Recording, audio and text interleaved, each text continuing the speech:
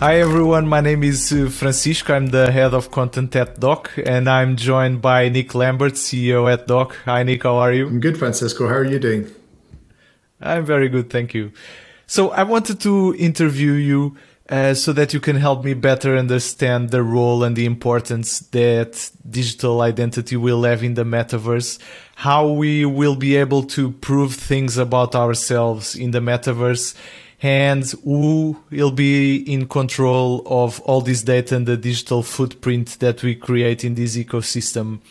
So can you give me a primer on what the metaverse is? Yeah, I'll certainly do my best to. I think people have been trying to do primers on what the metaverse is for a couple of years now, and I think it's an ongoing question. So it's an ambiguous term. I guess it means kind of different things to different people. And it doesn't really refer to any one specific type of technology.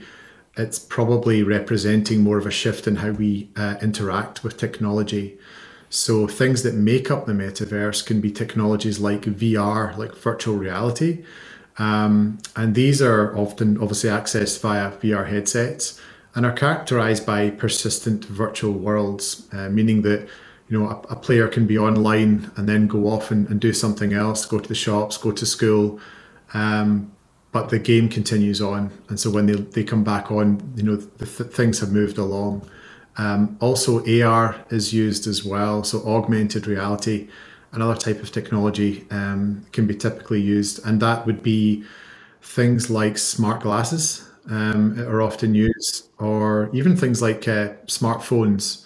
So if you remember the crazy kind of phase of Pokemon Go a few years ago, where kind of children and people that probably were old enough that shouldn't have been playing were running about with their smartphones trying to capture Pokemon Go, and it was overlaying this virtual world of virtual characters over the real world, and even down to kind of technologies that maybe we wouldn't necessarily think as obviously the metaverse can be things like a heads-up display in a car, again overlaying virtual information like your speed, your direction you should be going in over the road. So all of these things can be considered. Even things like Fortnite could also be considered, metaverse as well. And these are obviously accessed via kind of PCs and game consoles as well. Again, because the spaces and the games that exist there are always ongoing. So hopefully that gives you a kind of rough idea as to what it might be. What is the importance of digital identity that can go from our Twitter handle to our passport? So what is the role of, or how can we represent the different attributes that constitute our digital identity in this ever-growing virtual ecosystem? Yeah, no, that's a good question.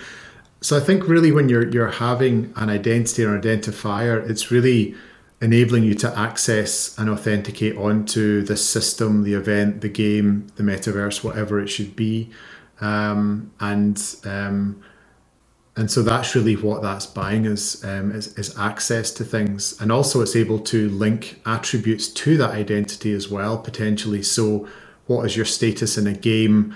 What type of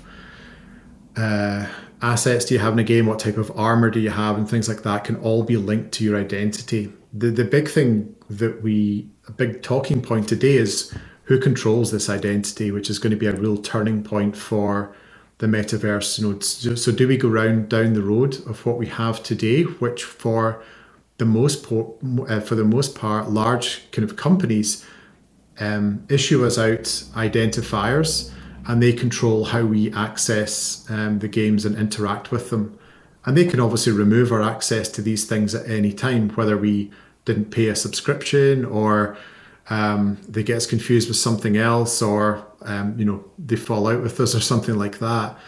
So a big question that we have today is who should control this identity, particularly when we consider things, Francisco, like how much more intrusive like VR and AR and technologies like that are in like giving insights into our lives. At the moment, if you're gaming on a PC or something like that, you are giving away information, IP addresses, probably a spec of your machine. They'll be able to access your game catalog and stuff like that. But if you then imagine that instead of that data being stored about you, they're actually storing images of you walking around your house. When you put it in that context, it starts to take on a much more serious complexion. And so controlling access to the digital identity, or who's controlling that identity, is definitely a big ticket item in the metaverse. Yeah, recently I was listening to that great podcast with Punk6529, and one example he gave about this intrusiveness is, for example, having AR glasses while you play with your kids inside your house. Yep. Hypothetically, the glasses will be capturing all this information. Where will this info go, and who will be using it and controlling it? Perfect. And there's another example a few years ago when Google Glass was a thing, and people didn't like the fact that people were walking around the street with Google Glass on, literally recording everyone. And that would give you the ability to actually start using facial recognition to start basically tracking people through others. So it's, it's super intrusive, this technology, if certain kind of controls are not put in place. And one of those for us at Doc certainly would be like, you being able to control your own identity. Yeah, and also another, as more and more of our personal data and important data becomes digital and stored in databases, there are more attack vectors on this data, right? Here in Portugal, where I live, in the past few months, there were so many very large companies being hacked, and it was like people woke up to the idea that hacks can happen, and so all these major corporations are putting all our data and even more of our data in the same silos and the same databases. Exactly. And I think what we're advocating and what a lot of the Web3 space is advocating for is the individual controlling access to all of that information. So instead of that data, either your identity, some of your attributes, and some of the other information that's typically held by large corporations, instead that's held by you. And so, yes, still a problem if you get hacked, but there's no large kind of honeypot sitting there for hackers to target. It's really residing with you. And provided you can take control of your own personal security, using all the same, kind of usual good practice like password managers and making sure things are encrypted and various other things, that you're then controlling that information as well, which would make these kind of large hacks less and less, occurring less and less, and having less of an impact when they do happen. And how is it possible to change the situation where our data is stored in the centralized server from one company or one corporation to what you mentioned, every person being able to own and control and manage their data? Yeah, so an individual could actually create, and there's technologies like Doc, of course, where we're working facilitates this, but there are many others as well, where you can, in effect, create your own identity. And then you can use that identity to attach attributes to it. These attributes can be things called verifiable credentials that basically make claims about you. And then you can use a wallet to store these things, and then also use that wallet to basically plug into experiences in the metaverse. And so you're kind of logging in, but you're giving that metaverse space access to your identity for the time that you're playing that game. And you can also be specific about what attributes they are able to access about you. And so then you're controlling that whole experience. Whereas today, like I said before, you're being given these identifiers by the platforms themselves, who retain control over them. Okay, so a verifiable credential is a piece of digital data that's under my control as the user, and I decide who I share it with and what parts of it I share. Exactly. Is that correct? It is, yeah. So you can have and a bit of terminology here, but you can have something like zero knowledge proofs, which enable individuals to only reveal certain things about themselves. So, trying to think of an example, you could have maybe a gaming profile, and it might show your gaming handle. It could show maybe your Steam account or something like that.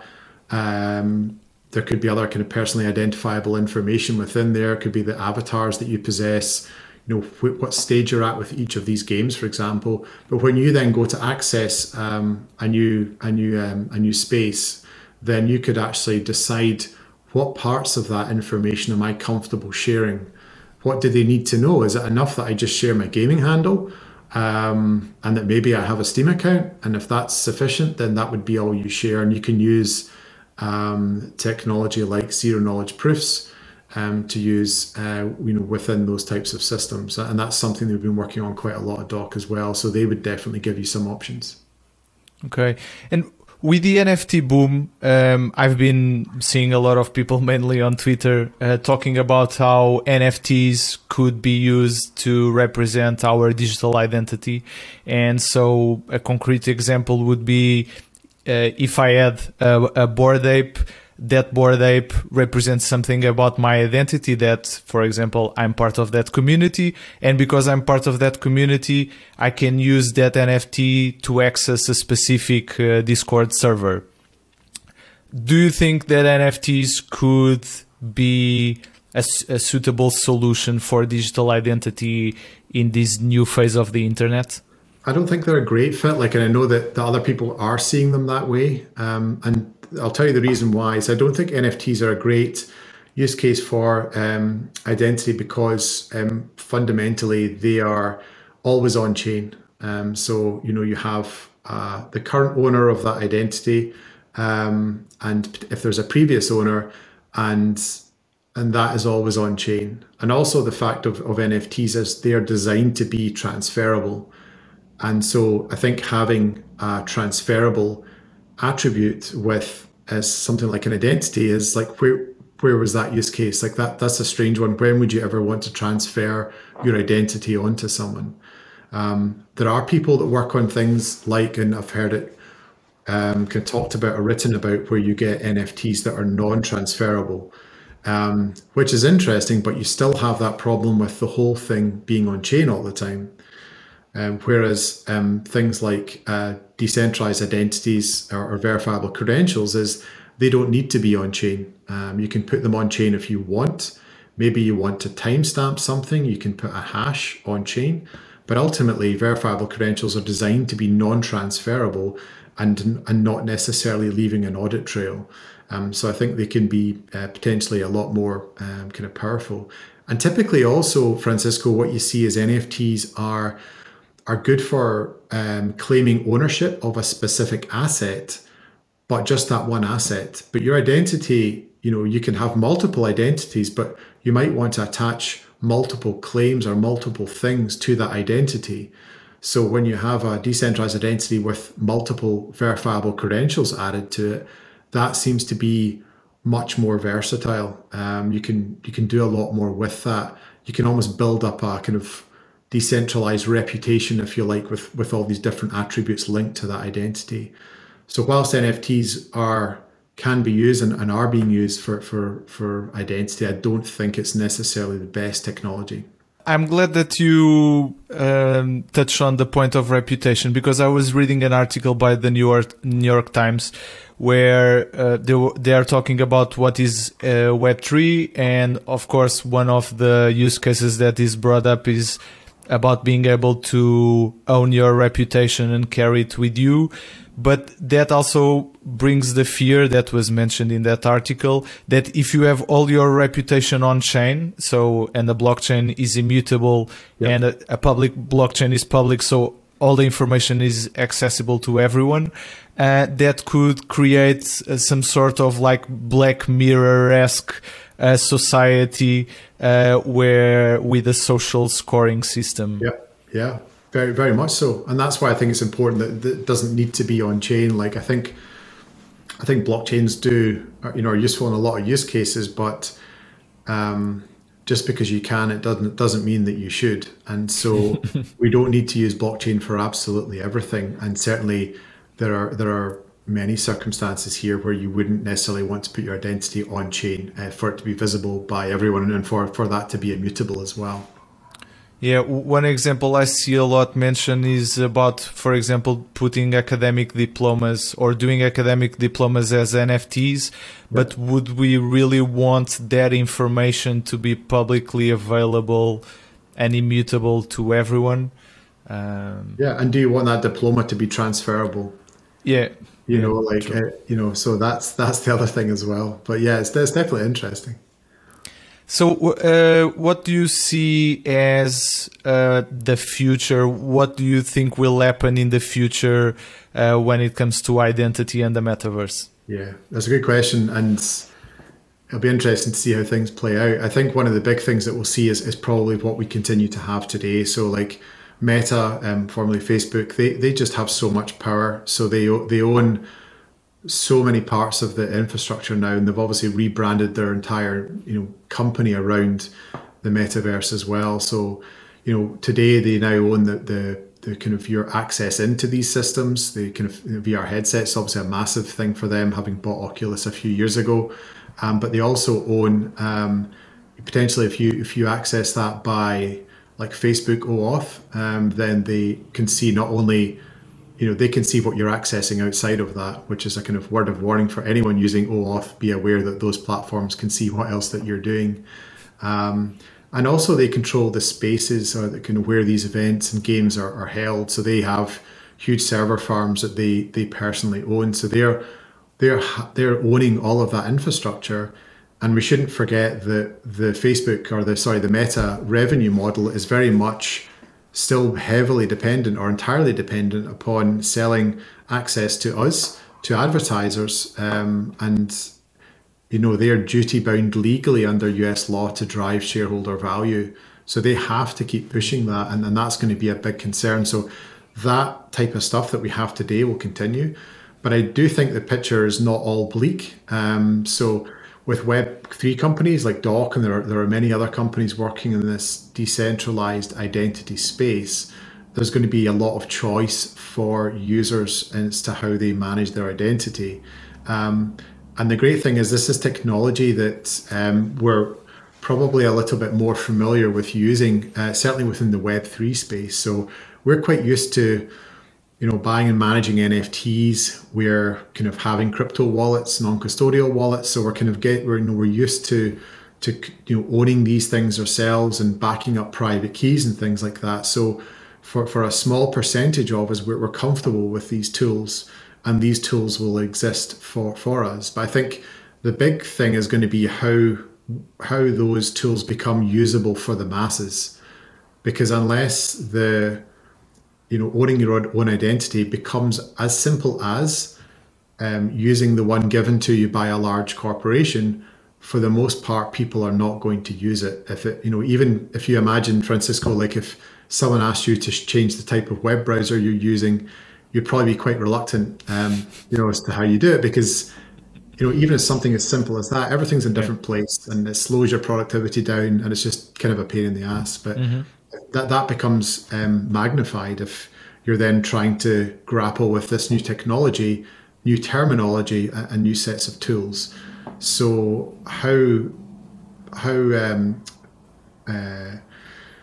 how much this technology gets into the mainstream is going to be very much dependent on how quickly companies in the Web3 space can make the user experience as simple as possible and make it match the kind of existing experiences that we're all used to.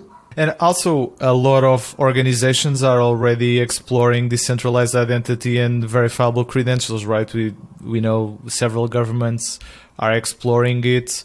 Also, higher education institutions. Yeah, yeah, I think so, and I think like there's kind of European stuff going on as well, and IDAS is one where I think not yet, but probably in a couple of years. And I think that the UK are also looking to do stuff, and they're trying to produce a framework around identity where they will probably start to legally mandate that the companies accept digital identity as much as they are going to accept like, you know, other forms of identity as well. So there's no doubt that this technology is going to start to become more pervasive through all of our online interactions.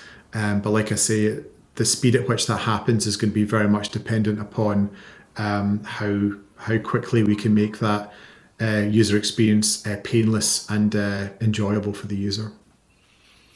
Thank you very much, Nick. I really enjoyed this, and now I have a much better understanding about the role digital identity will play and what's at stake and the importance of it. Thank you very much. No, my pleasure. Thanks a lot, Francisco. Have a good one.